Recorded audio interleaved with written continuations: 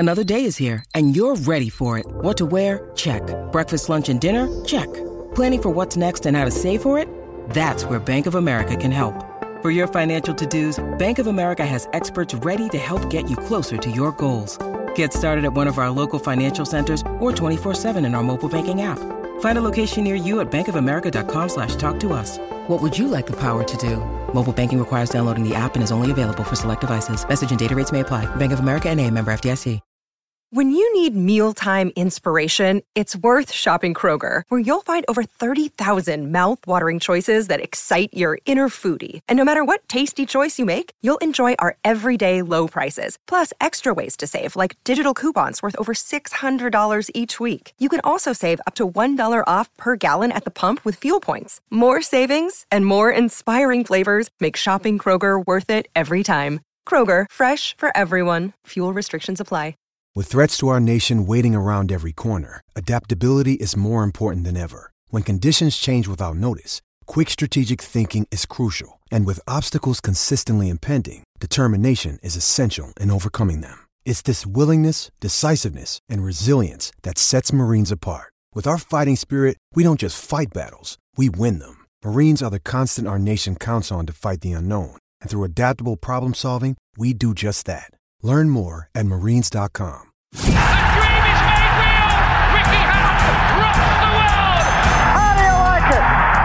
How do you like it? I wish I was 50 years younger and I'd kick your ass. It's over! Mamma Mia! He's done it! Anthony Joshua defeats Vladimir Klitschko! Let's get ready to rumble!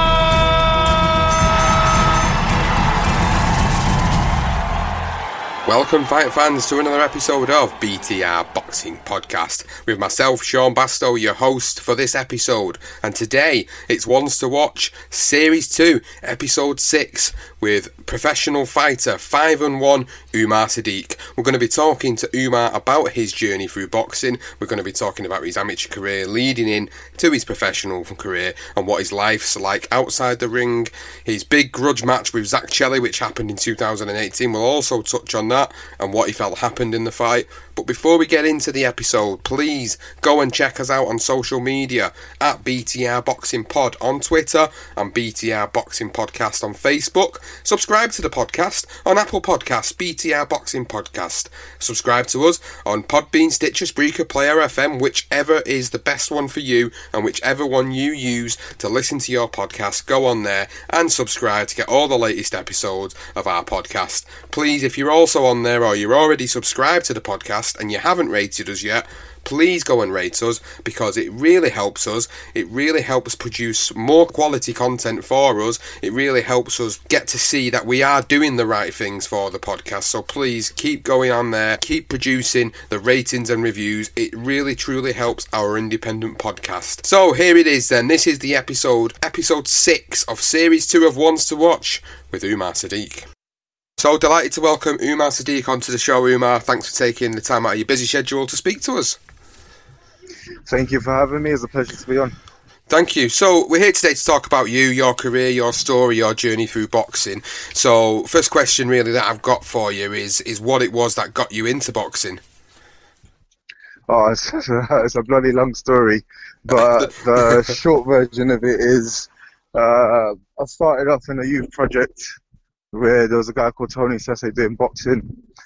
He sort of gave everyone praises for everything they did, and I just made a decision there and then that whenever he praised me, he was going to mean it, as opposed to just trying to cheer me on. So I followed him around to different centers and different boxing gyms, trying to be the best in every place I went to. And 3 years down the line, I took 6 months out, never wanting to be a boxer, just being competitive for the sake of it. Took 6 months out, got absolutely hammered with friends of mine, turned up to the gym on 3 hours sleep, and was made to spar a guy who later on found out a week after won the novice championship. So there and then I thought, well, I've got a bit of a talent here, I should see what I can do with it. So I just decided at first to carry my competitive nature into just seeing, what I could do in boxing with, the likes of the best in London or whatever. And then several years down the line, I fell in love, and now this is what I do for a living. So, go back to your amateur career then. Talk a little bit about what it was like for you when you transitioned over into that style of boxing and the whole. It's like a game of chess and a bit of fencing that's involved. It's a certain style that you have to adapt to be successful in the amateurs. Yeah, so the amateur method of scoring changed a few times after I was an amateur. So when I first started, it was the times when they wanted everyone standing up straight without leaning forward to avoid head clashes. So it was really the fencing style. And then you're sort of allowed to box a little bit more after. And then towards the end of my amateur career, the head guards came off and you were getting rewarded for body shots and things of the like. So we went through quite a few transitions during the amateur period, and all of those served to help me adapt and add different tools to my toolkit, so to speak, so that I'm now able to box at range, I'm able to box mid-range, and I'm also able to box inside quite comfortably. So did you compete in any competitive finals? Did you win any titles as such that you can speak of? Yeah, so in amateurs, my first ever fight was in the Haringey Box Cup in London, and I lost it controversially to a guy who had about 18 fights or something at the time. But obviously I was a ringer because I'd been training for so many years. And then I took it on from there, boxing a lot of club shows. Then went on to go into the ABAs after 9 fights. I beat a lot of good guys, including, this year's finalist and European bronze medalist as well. I beat, and I was only a few fights in. Eventually I lost in the London finals. In a very close fight that could have gone either way. And then consequently going on from there, whenever I'd lost in the ABAs was usually either controversial or to either basically a finalist, so either the runner-up or the winner. So I'd been in good company there. I went back to Haringey Box Cup, won that a couple of times. I won the British University Championships, so went over to Nigeria a few times, became Nigerian champion out there, boxed for I was in the Olympic team for 2012 but got injured, and then I was in the Olympic team for 2016 again. Again, controversial decisions in the qualifiers meant I didn't make it to the Rio Olympics. And that aside, what else? Just a few other little bits I don't really remember right now. I boxed for England as well, and London a few times. So you are originally from Nigeria. When did you come over? When did you and your family come over to the UK? And obviously the fact you've got dual nationality, you've been able to go over to Nigeria and box over there as well. Are you proud of the fact that you've got that Nigerian heritage? I'm going to try to avoid getting too deep here, but in short, I see myself and everybody else on this planet as a citizen of the world. Borders are man-made, and they're only as strong as the agreements being made to hold them in place. So I don't see myself to be tied down to any region of the world or, of any particular ethnic origin. I mean, I spent most of my conscious years in the UK, so I do mostly relate to the UK. I mean, if you put me in Nigeria, I might be lost a bit, but that's not to say that I don't identify with Nigeria, because I was born here, and there are some cultural impressions that were made on me from a young age. But in short, I still just don't believe in borders. I do have dual nationality, but I don't look at it as a thing where I need to tie myself down to one man-made regional border, so to speak. Yeah, no, I 100% agree with you there, Umar. I'm not going to dispute anything you're saying, because I think you're right in what you're saying, and this is a big political debate to get into, and this is not the right time or place to do it. But no, it's not. it's good to know, obviously, the way you look at the world and the way you look at yourself as a person, and it's really good to hear that. And obviously, you've come and you've boxed it professionally now for 6 fights, and we'll talk about that career. You've been in your career for 2 years as a professional. Started out September 2017 against Louis Van Pooch. You've obviously been in and for Zach Chelli, which was probably the most notable name on your record. And it was a fight that you took very early on in your career. Was there a particular reason why you and your team decided to take that fight so early on? So I took the fight because I've got the beating of Zach. I'm a much better fighter than he is. Contrary to the fact that I lost to him, obviously I've got to concede that. But I'd happily take that fight again now and show what I should have done in the first fight. those were several things that happened leading up to the fight that just meant it just wasn't my night. It wasn't meant to be. So many things out of my control, and even Zach's ever wildest dreams happened that I've just accepted it as it was meant to be. But even saying that, it was still a close fight that a lot of people still think I won. So it's not like, you know, I got in there and got outclassed or anything like that. It was a very good, entertaining, close fight that I went into not prepared to be going into a fight, and I've only gained confidence from it. And like I said, I'd happily take that fight any time again. Yeah, it was a really good fight, and there was a lot of people, like you say, that it did divide opinion about who actually won that fight on the cards. Obviously, the rest is history now. It's the past, and now you're moving on. You're looking towards the future. You've fought twice already this year. You're due to fight again this coming weekend against tough journeyman Darryl Sharp at the York Hall. Once once you've got through that particular fight, what's your plan then for the future? Now, are you looking to try and push back up to getting yourself in with a guy like Zach Chelli again, or would you want to wait until there's more on the line in terms of a professional title being on the line to fight someone like Zach again? So starting from the way I've explained the amateur career, I mean, my first ever fight was in a tournament where I was boxing a kid who had, you know, nearly 20 fights. Most amateur fighters don't even want to fight someone who's had 2 fights more than they have. And that was my fighting debut. It's gone to show my character and the self-belief that I have. So consequently, I went on to box at the highest level as an amateur, boxing internationally for more than one nation. So with all of that experience and that character, I've not come into the professional ranks thinking that I need takeover jobs, you know. I've come in meaning business, which is also why I took the fight with Zach, and I'd happily do it again, like I said. So even though that fight didn't go my way, it wasn't a thing that I felt that I needed to go backwards. It's just sort of the way that the dominoes fell, so to speak. So, you know, I split with my team after because, like I said, a lot of things happened, and a big part of why I was the coach at the time. So I took some time out, got a new team, and when you get a new team, you have the promoter and the team saying to you, look, we need a couple of run-outs to get used to each other.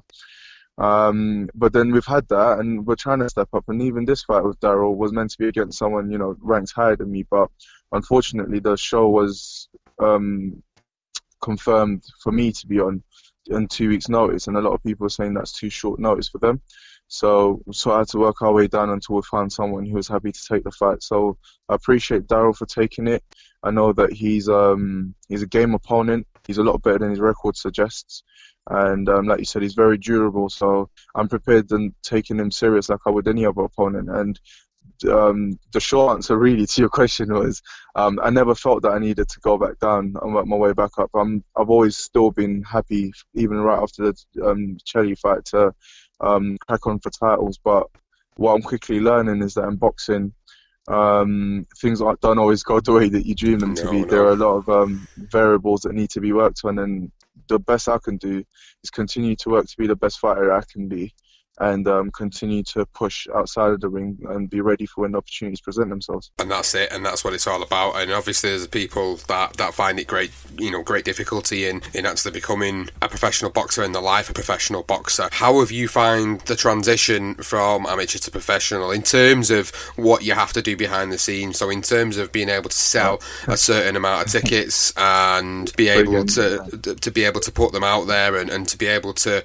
actually put yourself out there and promote yourself on social media, because a lot of it these days is about the social media and how you put yourself out there to promote yourself to sell tickets. How have you found that aspect of the game? In short, when you're an amateur, you're boxing because you're boxing, and it's as simple as that. So there's a tournament or there's a show, you tell your friends and family, and whoever turns up, and whoever doesn't. And you win, you lose, whatever. Worst case scenario, you wait another year to go on the tournament again, and that's it. But basically it's all about the boxing. Turn professional and you become a businessman. And those who fail to realise that, unless they get lucky, fall short of making the sacrifices worth their while in terms of financial reward or achievements, even getting opportunities. So again, as a pro, you just got to treat it as a business. You are a business, you're a brand, so you've got to do brand marketing. You are a product also, so you've got to sell your products. And the product has also got to deliver on fight nights. So with that, like with any other business, comes a lot of things. So, you're having meetings, you're planning your next phase of marketing campaigns, you're dealing with sales, procurement. Like when you first rang me, I was in the post office because I was posting tickets people just bought for this Saturday. So it's having to do all of these things, and it's nice when you have people to help you, but you don't know, at the early stages, you can't afford to have the staff to help you manage this business. So you are the director, you are the salesperson, you are the videographer, the editor, the delivery person, the stock controller, and every other component that comes with it. And so, the difference is an amateur, you box literally just for the love of boxing, and as a pro, you're managing a business, and those are the differences. And I think so long as you're aware of it and you accept it, you'll be fine. So I never do any of it thinking, this is hell, this is manic, or this is so hard, or why is it like this, it's so unfair. These are things I hear people say, but I always just think, no. Just recognize where you are, recognize the game that you're playing, and play it well. Have you found all the above which you just said to me there about selling the brand, doing the tickets, posting the tickets off to people? Do you find it to be any sort of distraction or disruption whilst you're in training camp? It depends on how you do it. So fortunately for me, I'm able to box full time. So really I can make time to do, things within reason. And if I need extra help, then I've got some friends I can call on to just say, look, I really need a favour with this. But for the most part, I try to do it myself.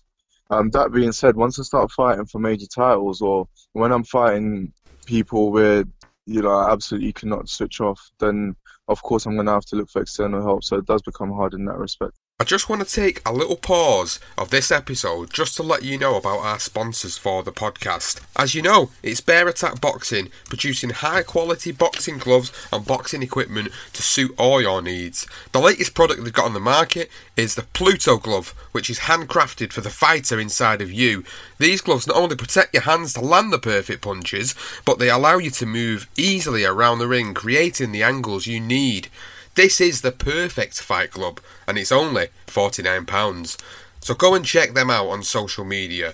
They're on all platforms at Bear Attack Boxing. You can find their website at www.bearattackboxing.co.uk. Go and check out everything that they do. They produce some high quality boxing equipment. You've heard me week in, week out talk about the equipment, about the Master One focus pads, about the Pluto glove. You've seen it all, you've heard it all. Now go and check them out. Follow them on social media, Bear Attack Boxing, and again it's www.bearattackboxing.co.uk.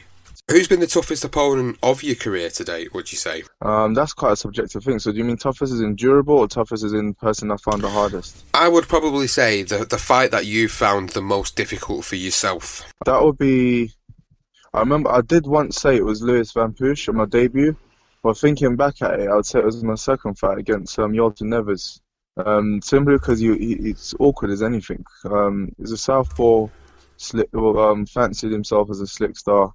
Came in, I dropped him, I think, end of the first round or something. And after that, he just didn't want to know. So you got a slick southpaw who's on survival mode. And it was just, my brain was working just as hard as my body was. And I did everything trying to stop him, but didn't in the end. But yeah, that was a really tough exercise, I'd say. The journeymen don't really get as much respect as what they should do because they are the backbone of boxing. Do you feel like when you've been in there with a couple of the guys that you've fought so far in your career that you learn a lot from them fights? Some people criticise fighters for taking these fights. I mean, there's some fighters that will take too many of these fights, for example. However, at this stage of your career, do you feel like the experience you've had, with it being so mixed and with having such a high profile fight so early on, do you feel like you've took a hell of a lot of experience away from the guys that you've been in the ring with? Yeah, everyone you fight with is unique, so there's always going to be something else to learn from them. So by default, yeah, of course, I do agree with you that some people take too many of these fights. I think you've got to question why you do anything that you do, and if you're turning professional and fighting journeyman at the start, I think that's okay, because I can already see the reasoning is there's so many variables that you're not used to. You're trying to limit risk until you become comfortable, with, like I said, the ticket sales, promotions, dealing with the weigh-in, the event, the ring walk, the music, entertaining crowd. Just going through all of those reps, getting comfortable with those, getting acquainted with your team, what it feels like to wrap your hands, the feel of the new gloves, all these things. And I think all those variables and then some make it okay to fight a few journeymen in the start. But I think once you get your head around that, then ideally what you want to do is start cracking on so that you can learn some more. That's not to say that, and I said learn some more intentionally, because yes, you are learning from the journeymen, like you said yourself, and they are always to be respected, because people do get chinned by them. You know, some people get knocked out, some people get beat on points or whatever. So if you're not in your A game, some journeymen would just think, do you know what? Fuck it, I'm gonna go for it this time. So yeah, you got to definitely respect them in the ring and out there, because like you said, they are the backbone of it. And without the likes of Daryl Sharp, I probably won't be boxing on Saturday. So going back to your career and your ambitions for your career then, Umar, like I said, you're one of the few fighters that I know of at this stage of the career who's took a high profile fight so early, and obviously you've spoke about that and you've talked about your reasoning behind taking the high profile fight so early, and you've gone on now to get the fights under your belt. You're going in against Daryl, and then you're going to move on in your career.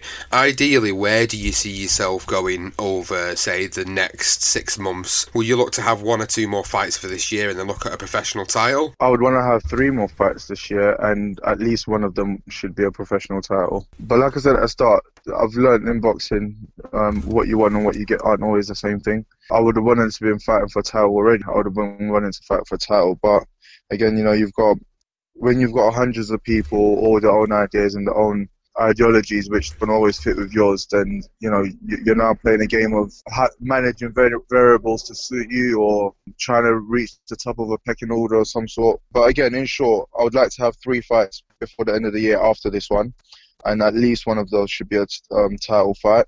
If my first fight after the summer break is a title fight, then maybe I'll just have 1 more after that. I don't know, we'll see. Are you still promoted by Queensberry Promotions? Yeah, I am. So I'm still Frank Warren for signed fighter. But the thing is, so they've got a show on July 13th at the O2, and they were trying to set up another London show for quite a few of us fighters who aren't on the July 13th card to be on. So, you know, you got Zach Chelly himself is not on that card, Lerone Richards, you know, James Branch, quite a few fighters London-based aren't on that card.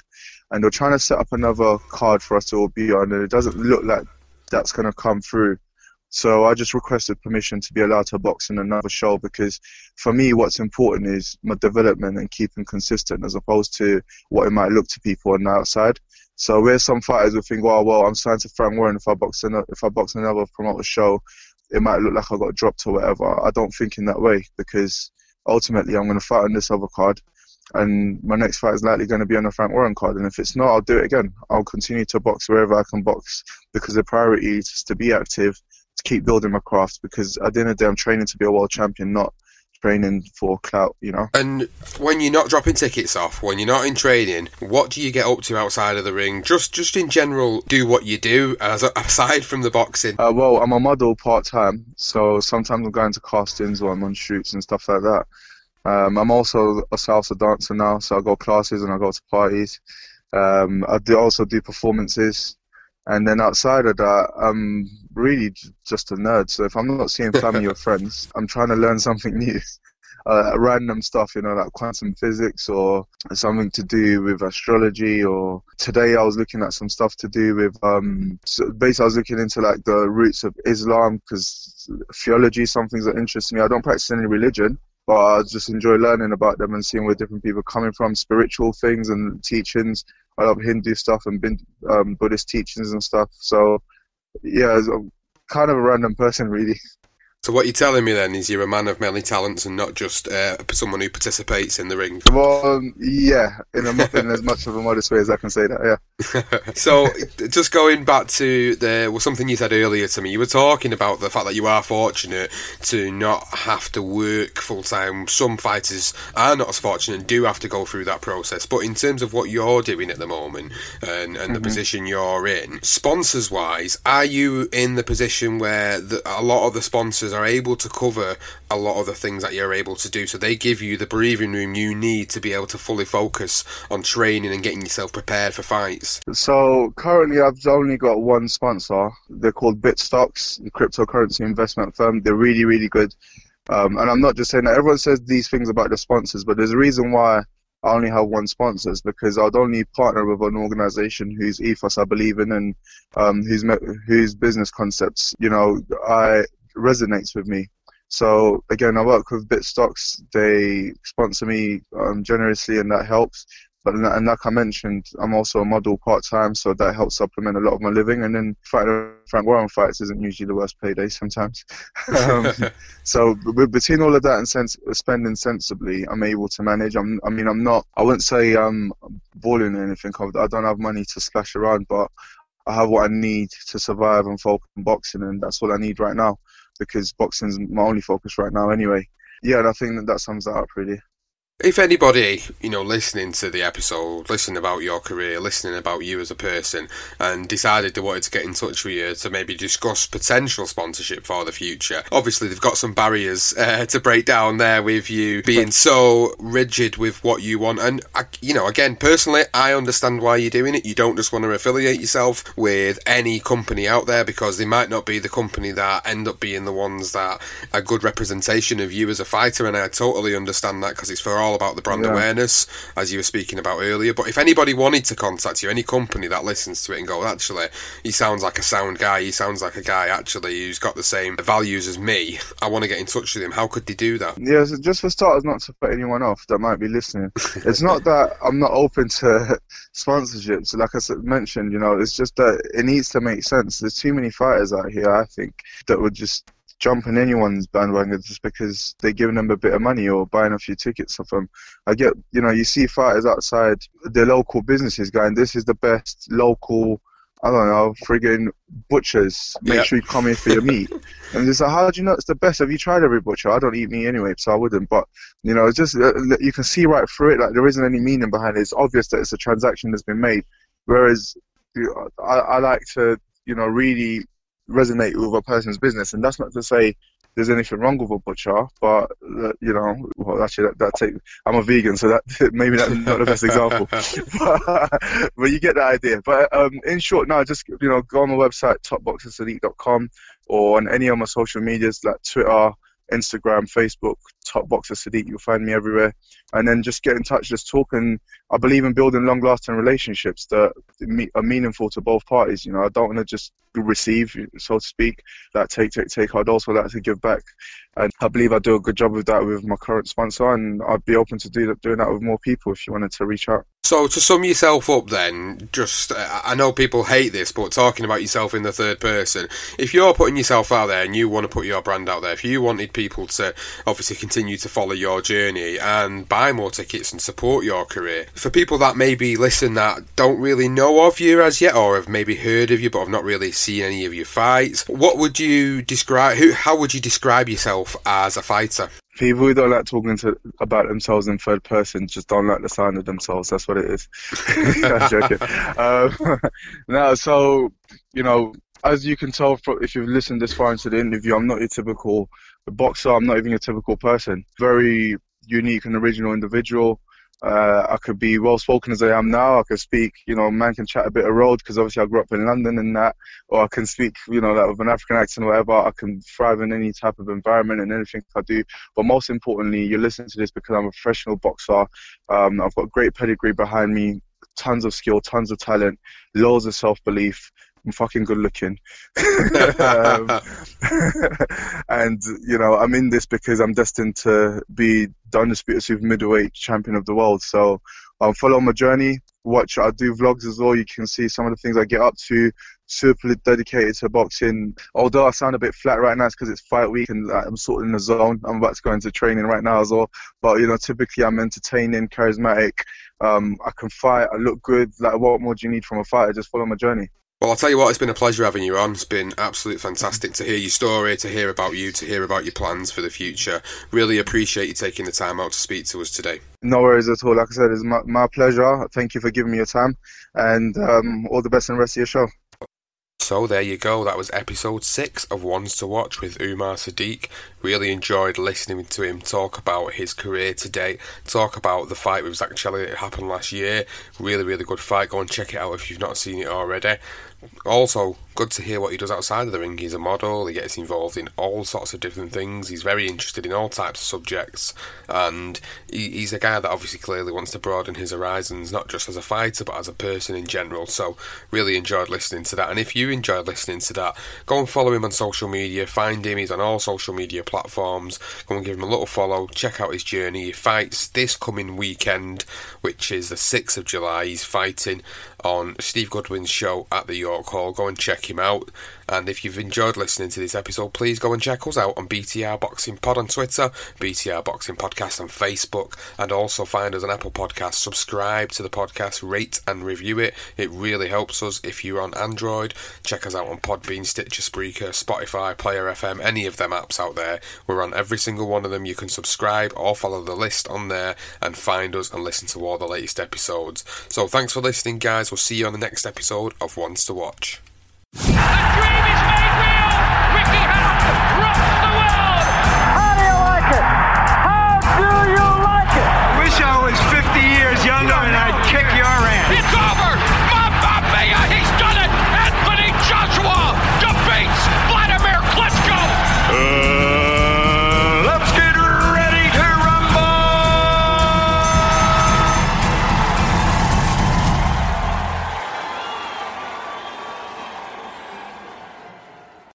Sports Social Podcast Network. Step into the world of power, loyalty, and luck. I'm gonna make him an offer he can't refuse. With family, cannolis, and spins mean everything. Now, you wanna get mixed up in the family business. Introducing The Godfather at ChumbaCasino.com. Test your luck in the shadowy world of The Godfather slot. Someday, I will call upon you to do a service for me. Play The Godfather now at ChumbaCasino.com. Welcome to the family. No purchase necessary. VGW Group. Void where prohibited by law. 18+. Terms and conditions apply.